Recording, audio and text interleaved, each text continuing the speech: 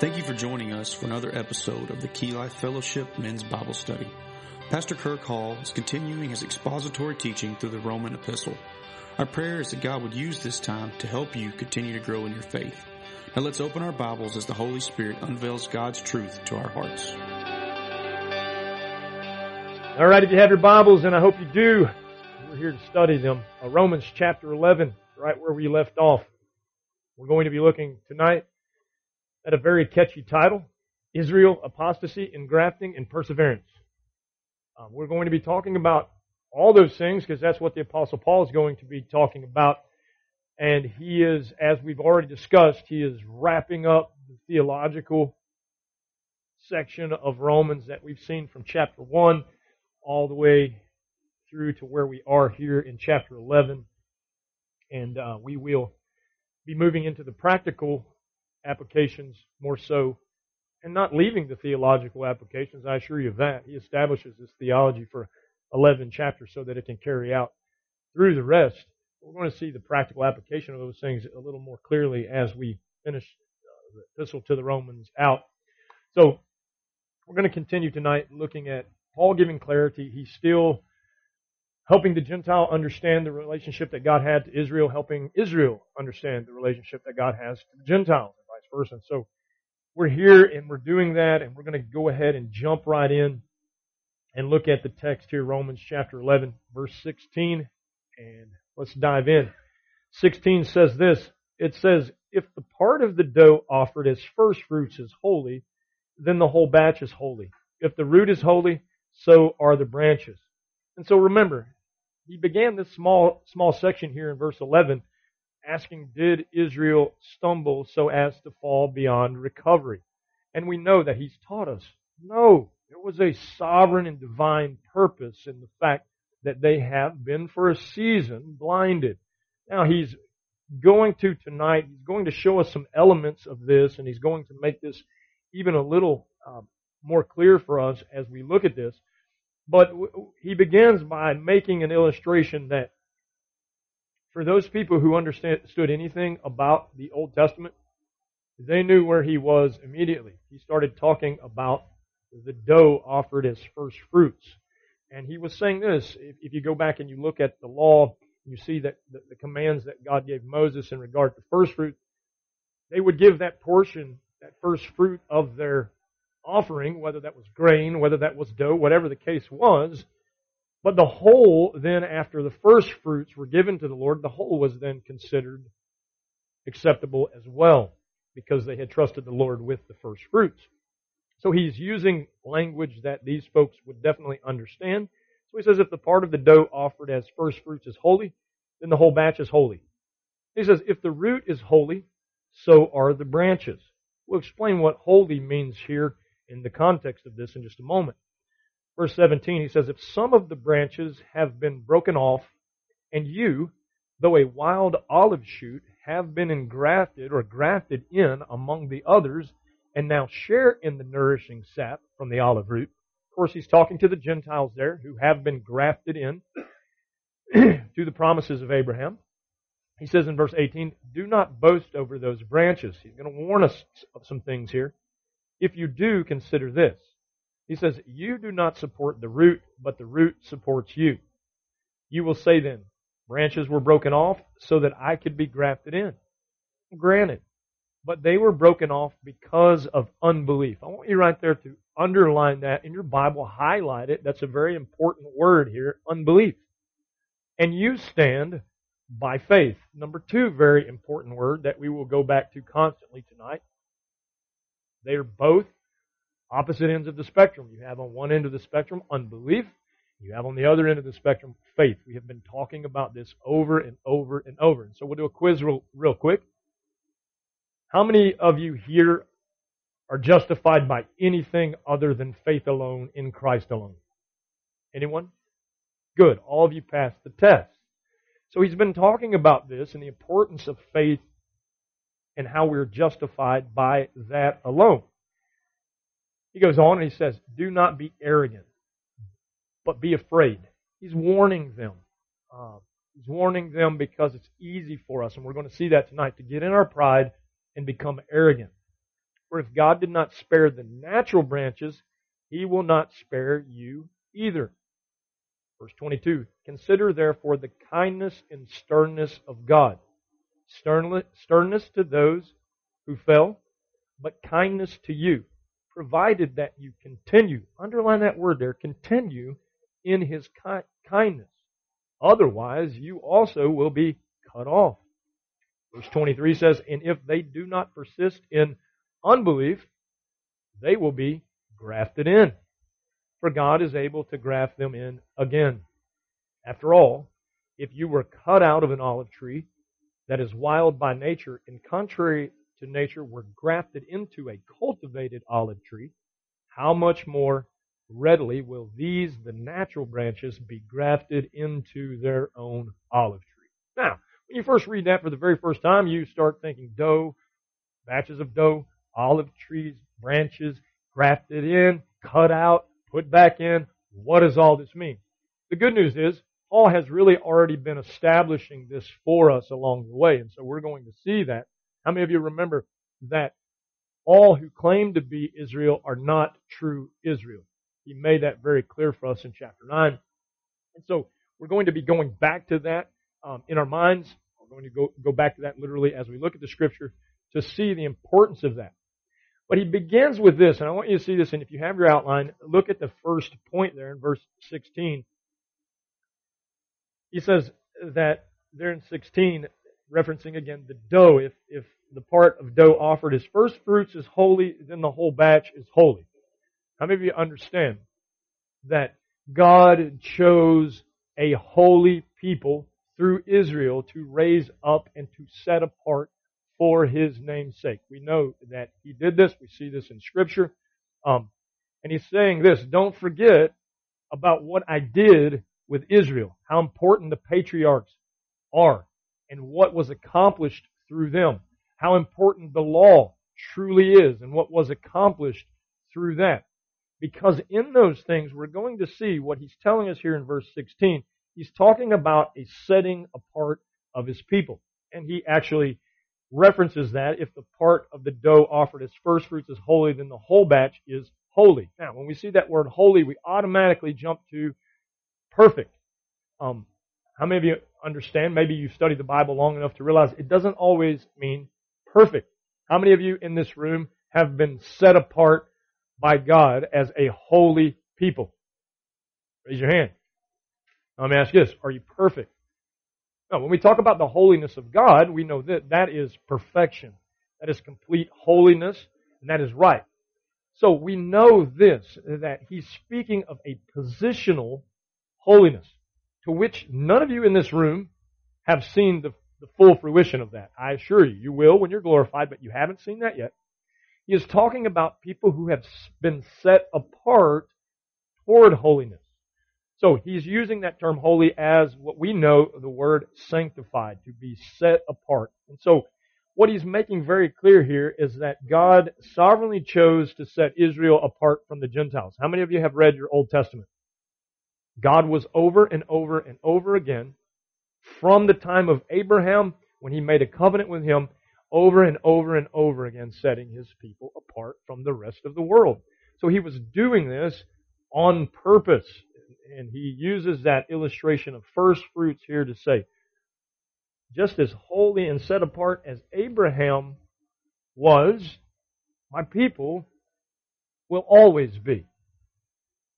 His people in their entirety. Some of you will read in your Bible and you'll see a subtitle that says, all Israel will be saved. Does that mean all descendants of Abraham?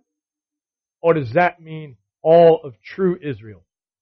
Of course we know it means all of true Israel. Those who have, we know, been graced with first fruits, the apostles that we see in the New Testament of grace through faith in Jesus Christ, along with all of those who believe, whether they are Gentiles, whether they are Jews. Those Gentiles being those unnatural branches that were grafted in. We'll talk more about grafting in a second. So what he wants to establish here is that God set apart a holy people for His name's sake. We know that began with the Abrahamic covenant. Genesis chapter 12, if you're not familiar with the Abrahamic covenant, very important. because we have been engrafted into that covenant in the new covenant through the blood of Jesus Christ.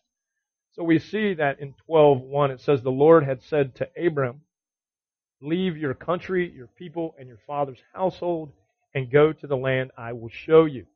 He says in verse 2, I will make you into a great nation, and I will bless you, and I will make your name great, and you will be a blessing. And I will bless those who bless you, and whoever curses you, I will curse, and all peoples on earth will be blessed through you. That's the first place that we see this covenant and this promise that God made to Abram, who became Abraham.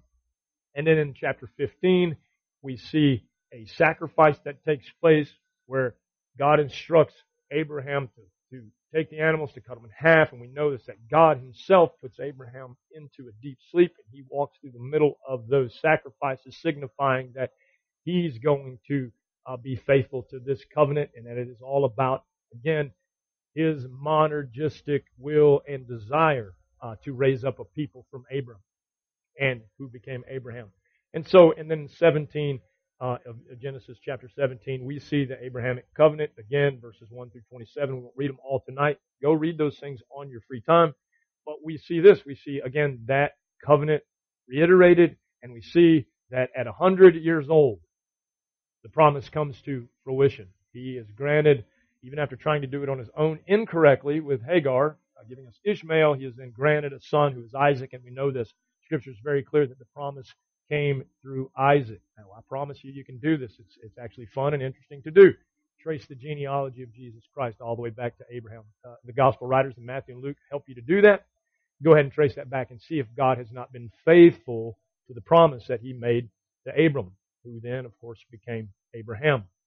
So we see the Abrahamic covenant in the Old Testament where God's people were set apart through a promise, but we also see the Mosaic covenant in the Old Testament where God's people were set apart by their good works, by the religious rituals and the ceremonies that they did, by the way that they governed and they ruled through the different forms of the law. We know there was the moral law, there was the ceremonial law, and then there was the civil law.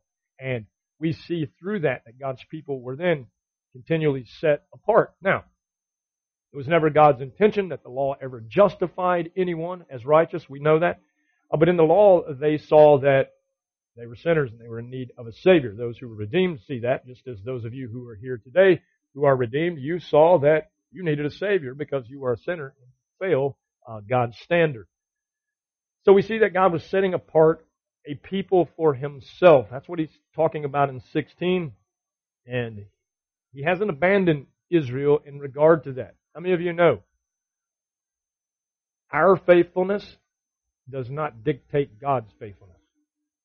How many of you believe Scripture is true when it says, even when I'm faithless, he's still faithful? Isn't that true? So there's a promise and there's covenants that have been made throughout history to a specific group of people. Paul has been reiterating this over and over and over again. God's not through with Israel. There's a reason for the blinding for a season, but he's not through with them. They are the first fruits of the people that he is setting apart. How many of you understand Abraham was saved the same way that we are saved? He was revealed on this end of the cross, the reality and the truth of the cross, and he, by faith, accessed righteousness from God, just as we do from the other side of the cross. Paul has made that clear. There's no reason to go back and to revisit that. We could, and it would be fun, but if y'all started over there, it'd be a long time before we got out of Romans. But here we are looking at things that he's already taught us that we ought to already have at least some kind of grasp upon. That there was a promise made to Abraham, and in that promise, God has been faithful to fulfill everything that he said he was going to do. So we see that God still desires to set his people apart from the unbelieving world. He desires to set true Israel apart. Now, when we talk about true Israel, we talk about everyone who has been included in grace through faith in Christ. We're going to see he's going to talk about that. He's going to talk about natural branches versus those wild branches. And the natural branches broken off, those descendants from Abraham who did not believe, they're broken off because of unbelief. We'll talk about that. But he also is talking about those Gentile sinners, right, who weren't Jews, did not receive the law, were not set apart, who were included by grace and then engrafted in. So God still desires to set apart a people from the unbelieving world for His name's sake. So He's saying this in the first verse, from the first fruit to the entire batch, from the root, the branches, all these things are set apart and are still set apart. Why? Because God is a God who keeps His promises. Genesis chapter 17, verse 7, when we look at one of those verses in that particular covenant to Abraham, He said, I will establish my covenant as an everlasting covenant between me and you and your descendants after you for the generations to come, to be your God and the God of your descendants after you. Now, when He's talking about the root, He is talking about the root of Abraham, that promise, that covenant, those patriarchs who came through Abraham, Isaac, Jacob. We know how that lineage goes. He is talking about that in regard to what we're looking at tonight. You can tell that by the context. The next verse, he talks about this. Pay attention closely. Verse 17. He says, if some of the branches have been broken off, and you, though a wild olive shoot. He's talking to the Gentiles. We are the wild olive shoots. But he says some other branches have been broken off. Now we can deduct from what he's been saying up until this point, he's talking about the branches from Israel who did not believe. How many of you understand? Jesus Christ came to this earth. The people He came to, His own people received Him not. They rejected Him. All a part of God's plan. We saw that last lesson, that this was all part of God's sovereign plan. Because He desires to rescue them. We're going to see at the end, there is a future promise to Israel. He is going to fulfill. There is going to be a revival of that kingdom, that promised throne of David, and they are going to see their day. God has not completely given up on them. Why? Because He made a covenant with them. He's not going to give up with them, but He says this. Some of the branches, they've been broken off. Verse 20, and we're going to skip to 20, and we're going to come back and grab the rest in a second. And I want you to see this so that we can understand 17. He says, granted, but they were broken off because of, I told you to underline this, unbelief. They were broken off because of unbelief. So we see that there was a sovereign pruning. Unbelieving branches have been sovereignly removed. And I know what happens here because many people want to try to use this text as a text to say people can lose their salvation. See, he's not talking about people who had salvation. Everybody understand? He referred to them as unbelieving. Understand this. Unbelievers don't receive salvation. Right? They were descendants of Abraham, and so they thought because they were blood descendants of Abraham that they must obviously be saved. But we know in Romans chapter 9, God said that's not the case. Just because they descended from Abraham does not make them truly from Abraham. He gives clarity to this. He's saying that the unbelieving branches have been sovereignly removed from the descendants of Abraham. They did not lose salvation. They never believed. That's why He dubbed them unbelievers. How many of you understand this? The moment you believe, you're no longer, nor will you ever be again, if you truly are saved, an unbeliever. So we see that the sovereign pruning took place because apostate Israel is not true Israel. They're not true Israel because of unbelief. Why can we draw that conclusion? Because the just will live by faith. So God's desire is that His people come to Him by faith. That's why immediately after verse 20, when it says, because of unbelief, and you stand by faith. He's talking to Gentiles. You're here and you stand. What a comforting thing. You stand by faith. You are secure in this whole promise because of faith. They were not secure because of unbelief. We see the importance now of all the doctrines Paul has taught up until this point about faith alone, grace alone, Christ alone. We see how important these doctrines are now. Because apostate Israel is not true Israel because of unbelief. Not because they didn't receive a direct lineage from Abraham, not because they didn't receive the law, because they did, not because they didn't have the prophets, because they did, Not because God was not faithful to them, because He always has been. They remained in their unbelief. They are apostate Israel. Again, Romans chapter 9, verse 6. It is not as though God's word had failed. How many of you understand God's word doesn't fail? For not all who are descended from Israel are Israel. Remember this when we were in 9? Nor because they are His descendants are they all Abraham's children. Paul says, and let me remind you, on the contrary, it is through Isaac that your offspring will be reckoned. In other words, just so I can clear it up for you, it is not the natural children who are God's children, but it is the children of promise who are regarded as Abraham's offspring. Paul has already established this in chapter 9, so that when we read it here in chapter 11, we understand apostate Israel, unbelieving Israel, to be what? Exactly what he said. These are not the true descendants of Abraham. Though they be blood descendants, they are not the true children of promise. Ephesians chapter 2, verse 11 says, Therefore remember that formerly you who are Gentiles by birth and called uncircumcised by those who call themselves the circumcision, that done in the body by the hands of men, remember that at that time you were separate from Christ, excluded from citizenship in Israel, and foreigners to the covenants of promise, without hope and without God in the world. Verse 13 says this, But now in Christ Jesus, you who were once far away have been brought near through the blood of Christ. For He Himself is our peace, who has made the two one and destroyed the barrier. The two one, he's talking about the Jew and the Gentile, have become one by faith in Christ, destroying the barrier, the dividing wall of hostility, by abolishing in His flesh the law with its commandments and regulations.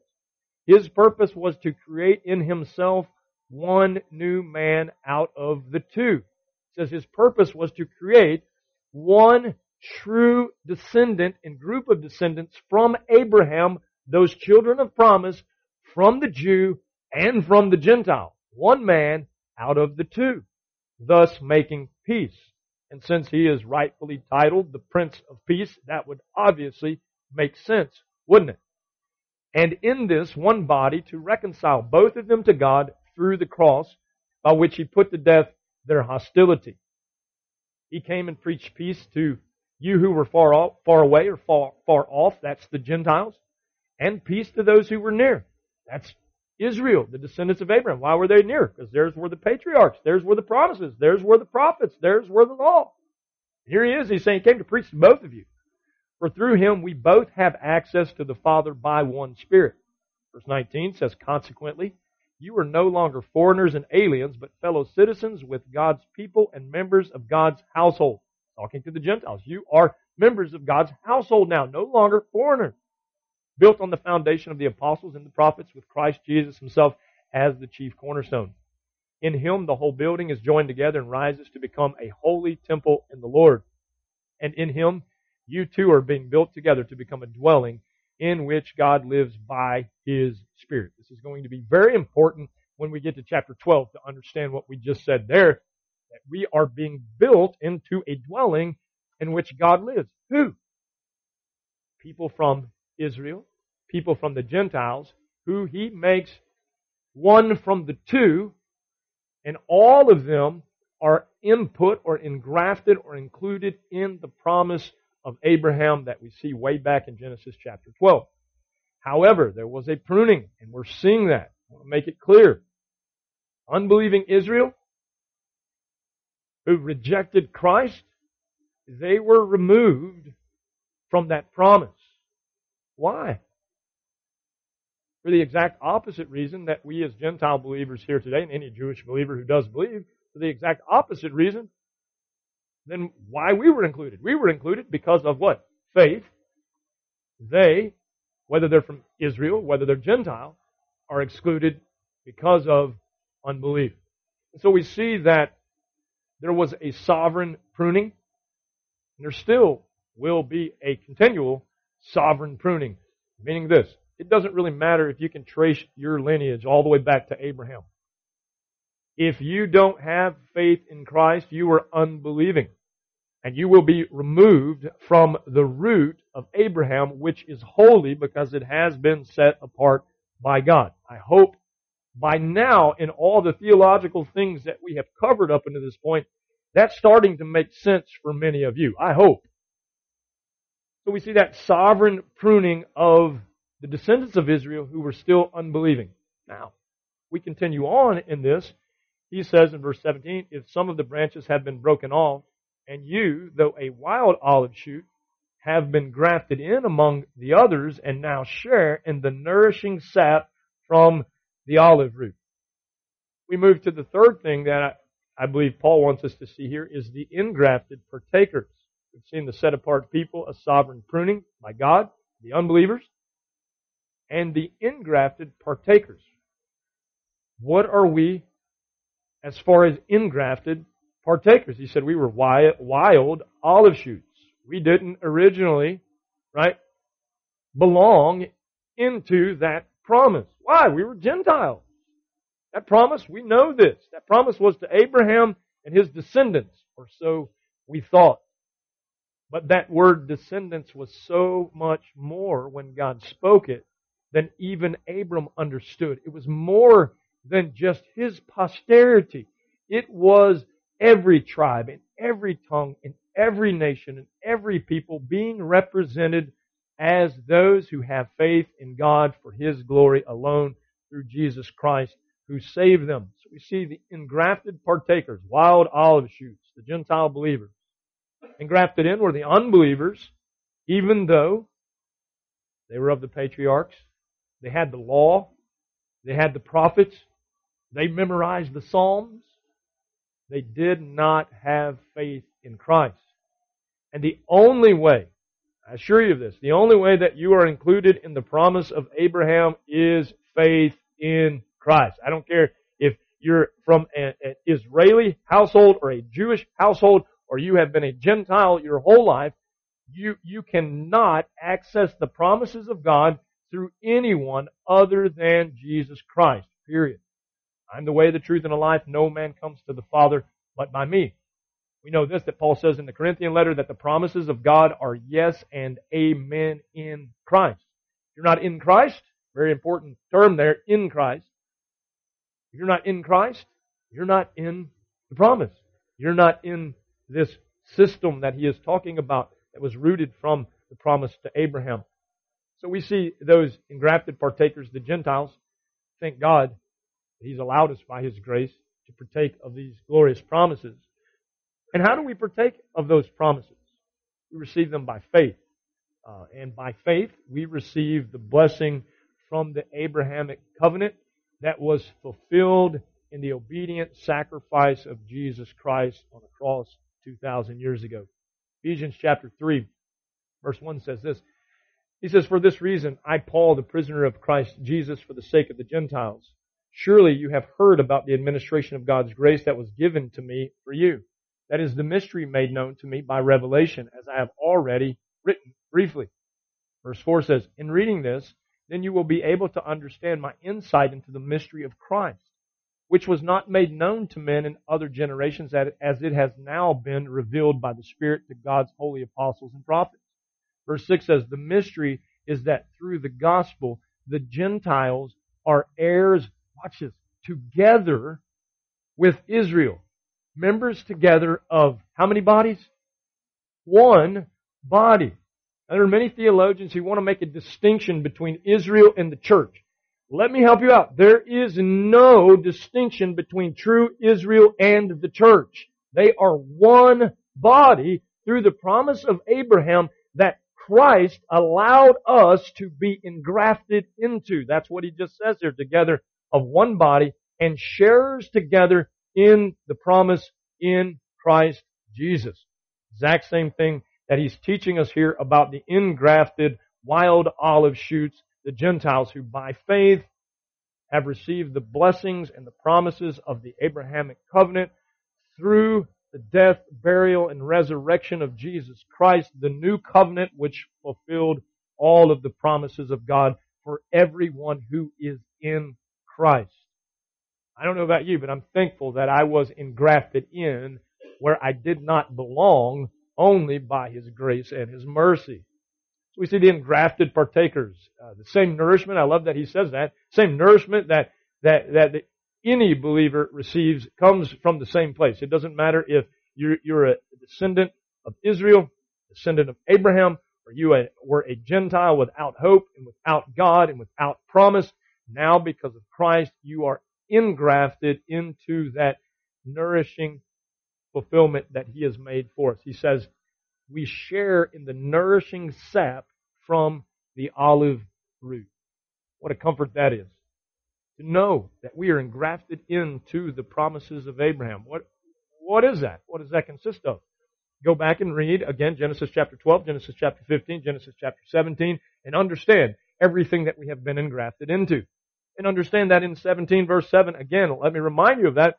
He says He's going to establish an everlasting covenant with those of us who are in Christ through Abraham because of the promise that He made to Abram, Genesis chapter 12, 15, 17, as He instituted that covenant of His grace even to Abraham before the cross. What a glorious thing. We see the engrafted partakers. But then we're going to see this. Paul gives a warning next. He gives us the danger of pride. The danger of pride. And I want to say this. You've heard me mention a few times in passing replacement theology.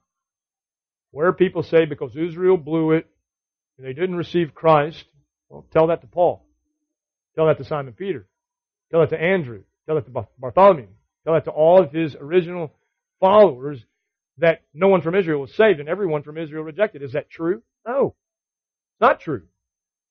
Those who were sovereignly chosen surrendered to Him as Lord and as Savior. But there is a danger here in a thing called replacement theology where you say the Jews missed their chance, God's done with them, and He's only concerned about us Gentiles now. Sorry that you blew it, you bunch of Jews. How many of you have ever met anyone who held to replacement theology? It's very prominent. I'll tell you this, it's very unbiblical, and I don't have a problem saying that because we just read in Ephesians that His desire was to make one body. His desire was to make one body from the two, from Israel and from the Gentile, making the two one, destroying hostility that they once had toward one another through Christ, who made peace instead of hostility. But we see the danger of pride, and Paul warns that. How many of you understand? We're always in danger of pride. Verse 18, he begins to warn the Gentiles. He says, do not boast over those branches, those wild olive branches. If you do, consider this. You do not support the root, but the root supports you. What is he saying? I want you Gentile believers in the room to understand this. If there would not have been a promise to Abraham, if there would not have been an Israel that God raised up, you would not be saved today. There would not be a Messiah who came through that line to rescue you. Thanks be unto God that there was. He's saying that. That root is what is supporting you. You will say then, branches were broken off so that I could be grafted in. Well, they didn't believe, so I'm now grafted in. You can just hear the American Gentile stick his chest out and say that, can't you? He goes on, he says, granted, but they were broken off because of unbelief. And you stand by faith. He said, don't forget how you stand. You don't stand in your own self. You stand in the faith that you have been given.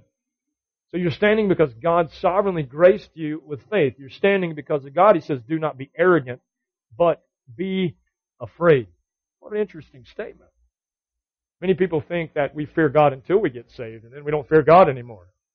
He's saying, no, be very afraid. God doesn't play around. Now, He's speaking to the whole here. He says this in verse 21. He says, for if God did not spare the natural branches, He will not spare you either. Now, is He saying again that you Gentiles who have believed in this room could lose salvation? Not what He's saying at all. He's saying this. Any Gentile who does not believe will not be saved.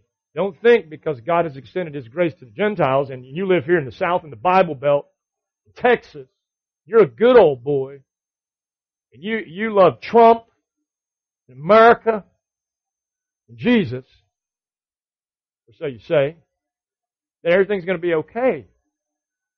He's saying this, if you don't have faith in Christ, you are in unbelief. And don't think for a second that you can stay in your unbelief and think that you are really grafted into the promises of God through Abraham that were fulfilled through the sacrifice of Jesus Christ. He said, you are just in danger of becoming so prideful and so arrogant that you lose sight of the fact that this is all by grace through faith in Christ alone. Has nothing to do with you. He's been building all of this whole time, all the way through Romans, so that he could say this right here. Hey, Gentiles, don't get arrogant, because I know people who was once arrogant and thought that they were the only ones God loved.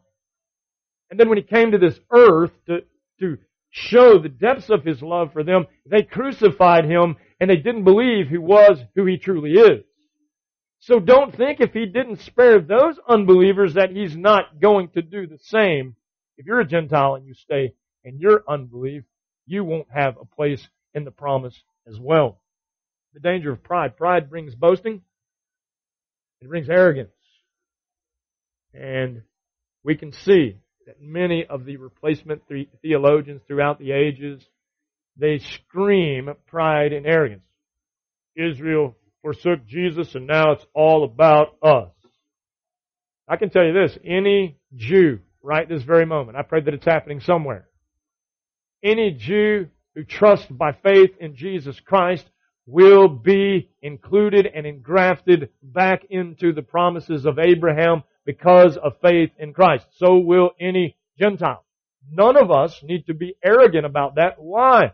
Because it's all grace and it's God who has done that. He has engrafted us in. Did you catch that? Did you? Anybody here jump into the root? No. You were sovereignly placed into the root. He's saying don't be arrogant. Don't forget that this is God's grace. Your pride is going to get you in trouble as an entire people group, right? Many people think that they're going to heaven. In fact, everyone in America goes to heaven. I've been to enough funerals to know that. And they think that they're going to heaven just because they're American. Is that true? Did you know this? Israel once thought that they were going to spend an eternity in heaven just because they were Israel. That everybody else was not important. And we know in Christ all of that was straightened out. So he's warning, don't in your pride become arrogant and boastful. He made it very clear that Gentiles as a whole and Gentiles as individuals need not be arrogant as Israel once was, leading to their demise and to their national apostasy, their unbelief. He's warning them. Take heed of that warning. Pride is a cancer. Proverbs tells us that. What does it tell us? Proverbs 16:18. Pride goes before destruction and a haughty spirit before the fall. How true is that? Israel experienced that. The Gentiles, he's telling them, you could experience the same thing. Don't take anything for granted. Be thankful for the grace that God has shown you. We see the danger of pride. Let's move to the doctrine of perseverance. Doctrine of perseverance says here, consider therefore the kindness and sternness of God. He says sternness to those who fell, but kindness to you. Watch what he says here. Provided that you continue in His kindness. Otherwise, you also will be cut off. Still talking about branches. He's still talking in that terminology. What is he talking about? He's talking about the doctrine of perseverance that a lot of people don't talk about. Or we could call it persevering faith. Or we could actually call it true saving faith if we really wanted to go that far. Because I believe that's exactly what it is. That a true believer is going to persevere until the end. Because faith has them. It's not that they have faith. It's that faith has them. So a true believer will persevere. Why? Because God, in His undeniable, irrevocable, sovereign work, has secured you by faith in Christ. Now, who is He speaking to here? He's not speaking again to believers who decide, Well, I've tried Jesus for a little while, right? Like the bumper sticker, try Jesus. If you don't like it, the devil will take you back. It's ridiculous. Jesus is not something that you test drive or try. He's not the sample lady at Sam's Club on a Saturday, back when we used to have those. You were poor like me. When you were dating your wife, you took her there on date night so you could catch a movie and get a meal. Y'all laugh because you know it's true. Y'all are all cheap like me. But we see the doctrine of perseverance here, and we see that he is speaking to us about those who didn't have true faith to begin with. They may have had an intellectual knowledge. We all discovered at this point, you're not saved by grace through your intellect, because we'd all be in trouble. You're saved by grace through faith. And we've learned it's a gift. It's not of works. It's a gift of God. Why? So that no man can boast. Funny, it's coming off of a command where Paul says, don't boast and don't become arrogant. Just because you as Gentiles have been included, don't think that you're somebody now. Because we're all dependent upon God's grace. You must persevere in faith. Here's the good news about persevering in faith. If you're truly in the faith, the Holy Spirit perseveres for you. That's the importance of the indwelling Spirit who secures you. How do we know He secures us? Because He is a deposit guaranteeing our redemption. Holy Spirit indwells you. You can pretty much understand this 100%. You have the guarantee of final redemption. You will persevere until the end. Who is He talking about then here? Again, He's talking about apostates, those who finally reject faith in Christ after hearing the general call of the gospel over and over. And they fall away from that general call and say, I don't want this Jesus. I don't believe this Jesus. And there comes a point where there is a final rejection in hearing that general call, where they say, I don't want to hear it anymore, right? These are the guys who, when you go to their door to share the gospel with them, they say, I'm not interested. Boom, they slam the door in your face. They're just not interested. I would recommend not doing this. Don't knock and ask them to come back and try again. Dust your feet off. Says the Lord, instruct it. Go on to the next house, because it could be in the next house that God has prearranged that you share the gospel with that person, because He desires to engraft them sovereignly into the place of that person who is an apostate who has fallen away. Understand that. They were broken off because of unbelief. God's grace allows others to be engrafted in. And when they are engrafted in by faith, they are there forever. Hebrews chapter 10 tells us about apostates. Again, many people want to try to claim that apostates are people who lose salvation. How many of you know being enlightened to the truth of the gospel and being saved by grace through faith in Christ alone are two totally different things? Right? I can tell you this, I was enlightened to the gospel many times before I was ever sovereignly saved. Right? The gospel is so clear, little kid can understand it intellectually. But remember, our intellect doesn't save us. Christ saves us.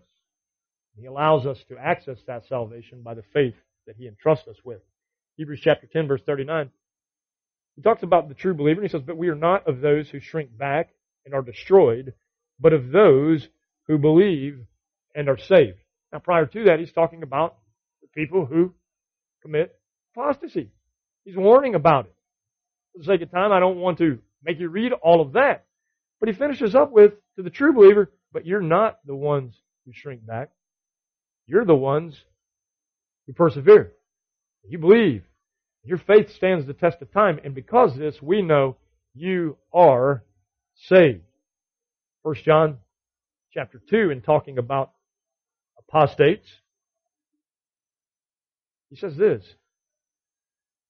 verse 19, they went out from us, but they did not really belong to us. Watch what he says here. If you don't believe in the doctrine of perseverance, for if they had belonged to us, they would have remained with us. Makes sense, doesn't it? But their going showed, so when they turned their back on faith, they had that intellectual knowledge, and they said, you know what? That's as far as we're going with this. We don't really, truly believe in Christ. If you can ever reject Christ, I'll make it clear to you. Everybody listening? All these people in our society who are coming back and they're rejecting their faith that they say that they once had, I got news for them. They never had it. Because it would have them. He's making it very clear they went out from us because they were not of us. For if they had belonged to us, they would have remained with us, but their going showed that none of them belonged to us. He's saying they were never a part of the body. They were never a part of the chosen. All they dabbled in church. They heard the message. They might have even been able to quote a little scripture, but at some point in time they walked away from the faith. And in doing so, it proved that they never had true saving faith. They are apostate. Now, the scary thing about that, are you listening? There's no hope for them. They've walked away from the only hope that any of us have. And so we see here that he's teaching us the doctrine of perseverance. He, again, in verse 22, read it together, what he says. He says, consider therefore the kindness and sternness of God. Sternness to those who fall or who fell, but kindness to you. So who fell? The unbelievers who were of Israel. He said that he's stern to them. But he's kind to you, provided that you continue in his kindness. Otherwise, you will also be cut off. And if they do not persist in unbelief, watch what he says here, they will be grafted in. He's saying if they turn and repent and believe, they have a place. He's not saying anything different than he's been saying this whole time, that there's hope for all. There's hope for Israel, who is lost and in their sin. There's hope for the Gentile, who's lost and in their sin. But whoever is truly saved by faith, he's saying, they're going to continue. And if they don't continue, they are cut off. Remember, he's using this illustration that we can see so that we can understand it. He's saying it's just as Israel, who started with Abraham, did Abraham trust God by faith? Was it accredited as righteousness? But somewhere, sometime, others did not, did they? They were unbelieving Israel. He says they were apostate. They were cut off. And he's warning us, and he's saying this too. If you don't continue in faith, you are in danger of the same fate. Very scary thing. See, that bothers me. You should be bothered. If your faith in Christ is not so solid that you could walk away from it at any moment or be talked out of it, you don't have true faith. And you need to work out your own salvation, your own faith with fear and trembling. You need to examine yourself and see, are you really of the faith? I don't say that to scare anyone. It's not my job to scare you. I say that because this is a serious matter. Paul wants them to see that this is a serious matter, that the doctrine of perseverance is true proof of faith. And there will be apostates, both from the Jews and the Gentiles. Many of us know Gentile apostates, those people who at one time were in church and they fooled everyone. And now they're back in the world, denying the faith that they once claimed to have in Jesus Christ. John says they went out from us because they were not of us. What I'm not saying is that a Christian can't get off into sin. You haven't heard me say that. Can you? Yes, many of you have proven that, right? Me being one of them. Now, talking about sin, we're talking about a total rejection of Jesus Christ as Lord and Savior, as the only way to the Father. If you hear anybody who says, I once believed in Jesus, but I don't anymore, you can know this. They never really truly believed in Jesus, because when we are in Christ, He has us. And no man shall snatch you from my hand. Right? So here's the thing. Any men in here? That includes you. You can't snatch yourself from His hand. If you're in His grip, you're in His grip. It's all about His grace. So we see He ends here with the future promise for Israel. Good news for them. He's been saying this in the last 3 lessons. Pay attention. God's not done with them. Pay attention. It's not over for them. Oh yeah, there's a season. Yeah, there's many who are in their unbelief and they have been cut off. But there's still hope. He talked about, just a couple lessons ago, a remnant of grace.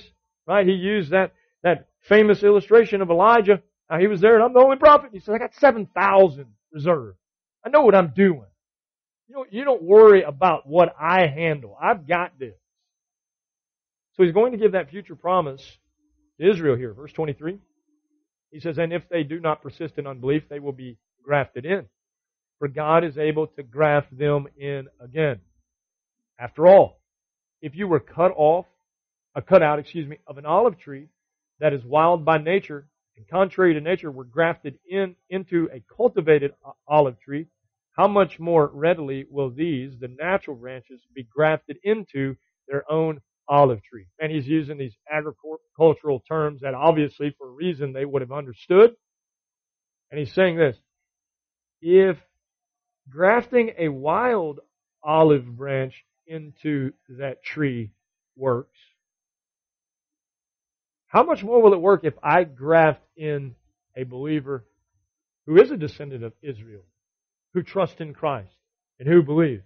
You ever meet someone who was raised as a Jew who then later was converted to Christianity? They know all of the Old Testament and now they know Christ and they know Him personally and they by faith have entrusted in Him, sovereignly plucked from their sin. Let me tell you this, that person is a powerhouse evangelist, I assure you, because he can make things make sense in here that we as Gentiles really don't understand because they have a special understanding of the things that were specifically for them originally.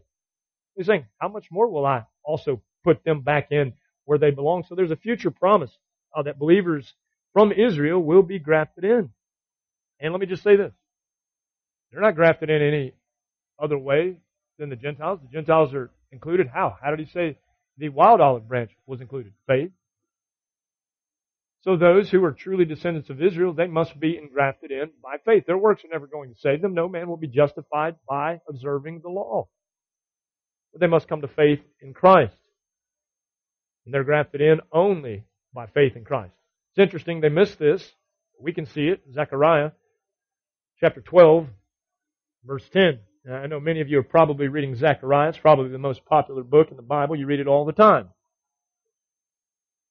Zechariah chapter 12, verse 10. And I love Zechariah because there's a lot of wealth there. He says this in verse 10. He says, and I will pour out on the house of David and the inhabitants of Jerusalem a spirit of grace and supplication.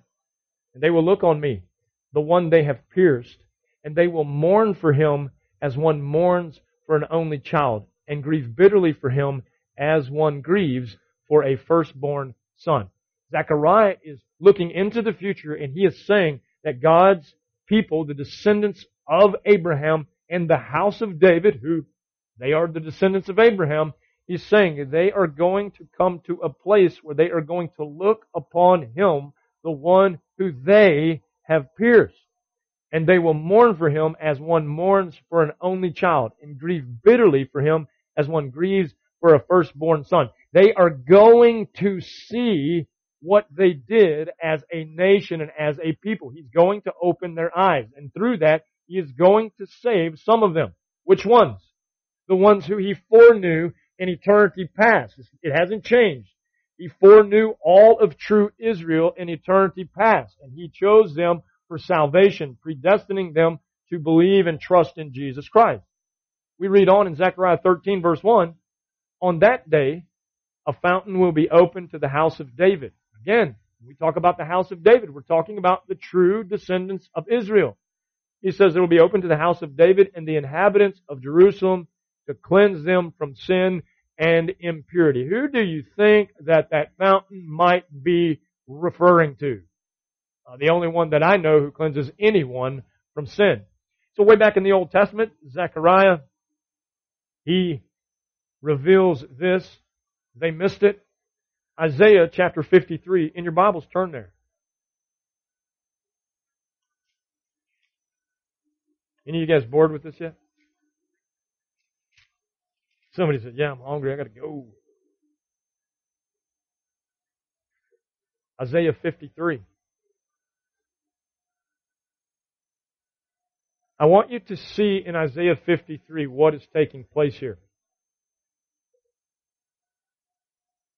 Many times we think that a prophet is at one place in time and he's looking into the future and he sees that and he reports what he has been allowed to see from point A to point B.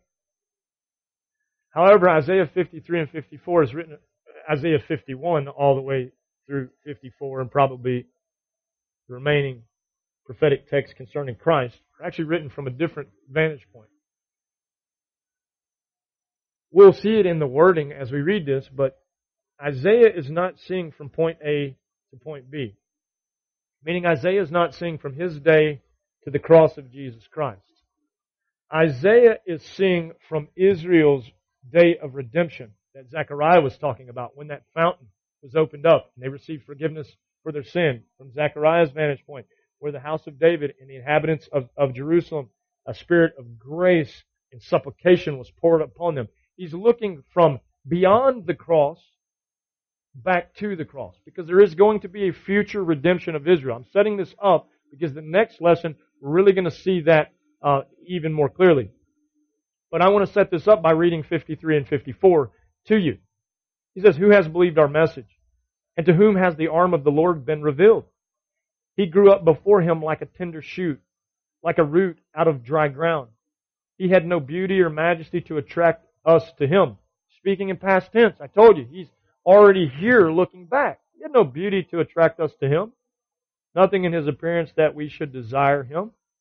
He was despised and rejected by men, a man of sorrows and familiar with suffering. See how he's speaking in past tense? He goes on and says, like one from whom men hide their faces, he was despised and we esteemed him not. Who is the we who he's talking about here? He's talking about Israel. He said, we esteemed him not. He goes on and says, surely. Now from this vantage point of here on the other side of the cross at the future promise of the redemption of Israel and the establishment of the kingdom of David on the earth forever, we know that that will be fulfilled in Christ. These Jewish believers are now, who are beginning here to believe, looking back, and they say this, surely he took up our infirmities, carried our sorrows, yet we considered him stricken by God. We missed it. You see that? See the tense that the Scripture is written in here. He said, we considered him stricken by God, smitten by him and afflicted. But he was pierced for our transgressions. He was crushed for our iniquities. The punishment that brought us peace was upon him. And by his wounds we are healed. We all, like sheep, have gone astray. Each of us has turned to his own way, and the Lord has laid on him, again, Christ, the iniquity of us all. I want you to see smitten and afflicted and pierced and crushed. Did you know this? The method of death in Isaiah's day was not the cross. Watch this. Isaiah would have known nothing about a Roman cross because there were no Romans. Isaiah is, by the power of the Holy Spirit, here looking back on that Roman cross, realizing that there is a future redemption for Israel, and they are going to see Christ who was crucified for them. He goes on and he says, he was oppressed and afflicted, yet did not open his mouth. Now watch, if he was just Isaiah looking to the cross, he would have said, he would be oppressed and afflicted and would not open his mouth. He's speaking beyond that. He's looking back from another place. He was oppressed and afflicted, yet he did not open his mouth. He was led like a lamb to the slaughter, and as a sheep before his shearers is silent, so he did not open his mouth. We know that though he was cursed, he cursed no one. By oppression and judgment he was taken away, and who can speak of his descendants? For he was cut off from the land of the living. For the transgression of my people he was stricken. He was assigned a grave with the wicked and with the rich in his death, though he had done no violence, nor was any deceit in his mouth. Yet it was the Lord's will to crush him and cause him to suffer, and though the Lord makes his life a guilt offering, he will see his offspring and prolong his days. He goes on to say, and the will of the Lord will prosper in his hand. After the suffering of his soul, he will see the light of life and be satisfied. There's your Old Testament reference to the resurrection. By his knowledge, my righteous servant will justify many, and he will bear their iniquities. Therefore I will give him a portion among the great, and he will divide the spoils with the strong, because he poured out his life unto death and was numbered with the transgressors. Well, what in the world would that mean other than the fact that he was crucified between two thieves? For he bore the sin of many and made intercession for the transgressors. 54 says, Sing, O barren woman, you who never bore a child, burst into joy, shout for joy, you who were never in labor, because more are the children of the desolate womb than of her who has a husband, says the Lord. Enlarge the place of your tent. He says, stretch your tent curtains wide and do not hold back. Lengthen your cords, strengthen your stakes, for you will spread out to the right and to the left. Your descendants will dispose nations and settle in their desolate cities. Do not be afraid. He's talking about future redemption. Do not be afraid. You will not suffer shame. Do not fear disgrace. You will not be humiliated. You will forget the shame of your youth and remember no more the reproach of your widowhood. For your Maker is your husband. The Lord Almighty is His name. The Holy One of Israel is your Redeemer. He is called the God of all the earth. The Lord will call you back as if you were a wife deserted and distressed in spirit, a wife who married young only to be rejected, says your God. Watch this in verse 7. For a brief moment I abandoned you, but with deep compassion I will bring you back. Remember, we are talking about the future promise for Israel. There is redemption. Paul's saying, don't give up on them. God hasn't given up on them. Just as the first fruits of that dough was holy, so is the whole batch. You Gentiles don't become arrogant, because there's still a place for God to bring His people, the Jew, back into His grace through faith. In a surge of anger, I hid my face from you for a moment, but with everlasting kindness I will have compassion on you, says the Lord your Redeemer. To me, this is like the days of Noah, when I swore that the waters of Noah would never again cover the earth. So now I have sworn not to be angry with you, never to rebuke you again. Though the mountains be shaken and the hills be removed, yet my unfailing love for you will not be shaken, for my covenant of peace be removed, says the Lord, who has compassion on you. O afflicted city, lashed by storms and not comforted. Hasn't Jerusalem been lashed and not comforted? He goes on and he says, I will build you with stones of turquoise, your foundations with sapphires. I will make your battlements of rubies, your gates of sparkling jewels, and all your walls as precious as stones.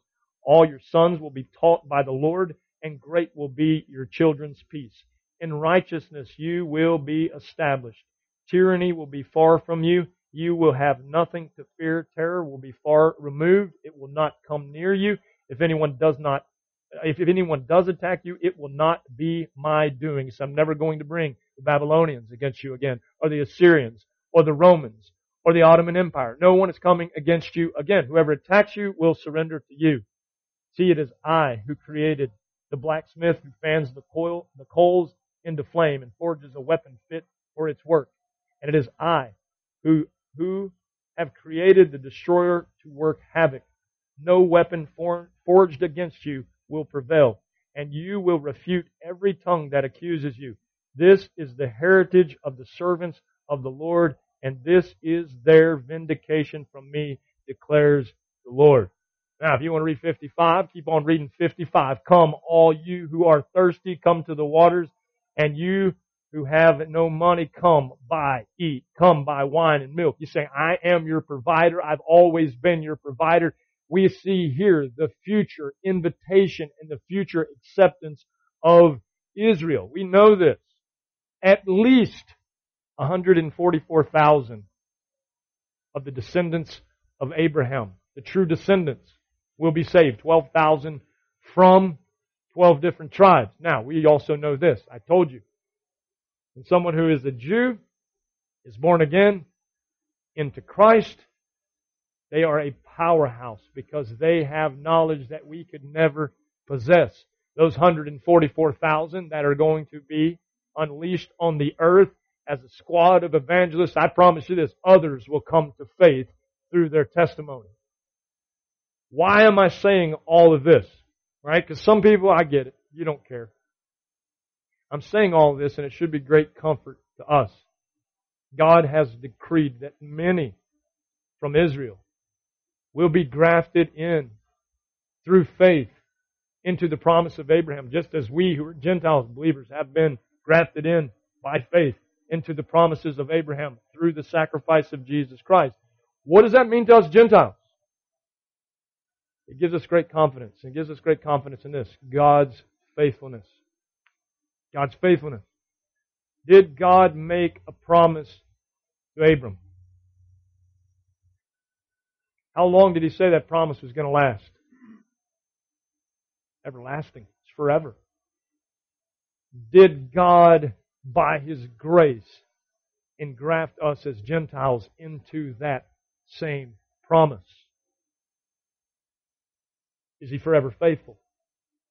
We see that in the fact that though Israel for a while is blinded as a nation, He says there's going to be a revival because I have made a promise. Aren't you thankful that His covenants are based upon His faithfulness and not based upon your performance?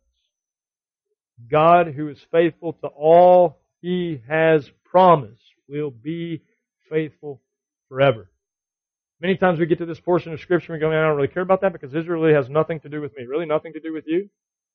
Don't forget, it's not you who supports the root, dear Gentile, but it's the root that supports you. Don't forget that. Don't take that for granted. Were it not for the promises that God made to Abram, we would not have a Savior. We would not be redeemed. We would not be included by His grace into forgiveness of sin, eternal life, and the salvation that we freely have in Christ Jesus. Let's pray together and thank Him for His faithfulness. Lord, we thank You for who You are, and that we can count on everything that You say. That the promises that You made to Abraham thousands of years ago still apply today, even to us who are in Christ Jesus. Lord, they also apply to those from Israel who will believe in the future, just as Isaiah and just as Zechariah were told. Lord, there will be a day where their kingdom is restored, where their city is restored, where they will dwell with You as You have promised, and they will serve You and worship You, and together we will rule and reign with You in that glorious period of time. Lord, we look forward to that. We look forward to Your coming. We look forward to the restoration, the salvation that You and You alone can bring. Lord, I pray that none of us be arrogant in the fact that You have graciously and sovereignly chosen to save us. God, that we would get on our face, on our knees, and once again proclaim appreciation, thanksgiving to a magnificent God who loved us so much. He came to this earth as a man to die and to rescue us. Thank You, Lord. Thank You, Lord Jesus, for Your sacrifice. Without You, we are nothing. I pray for the soul who may be here today, the soul who may be listening, who's never truly surrendered by faith to Jesus. Lord, I pray that by Your Spirit You would draw them out of darkness and into light to receive Your glorious grace and mercy and forgiveness in Christ. Again, I pray for these men, their homes, their lives. Bless them. They seek to do Your will, to learn Your word. We pray these things in Christ's name. Amen. We hope that you have grown through the teaching of God's Word. If you would like to find out more information about Key Life Fellowship, visit our website, keylifefellowship.com, or you can email us at info@keylifefellowship.org. We would love for you to join us in person. Our men's Bible study meets every Thursday night at 7 p.m. here at the Key Life Fellowship campus located in New Caney, Texas. Or feel free to join us at one of our Sunday worship services as well. As we conclude today's lesson, I will leave you with one reminder: go out and be the light in a lost, dark world.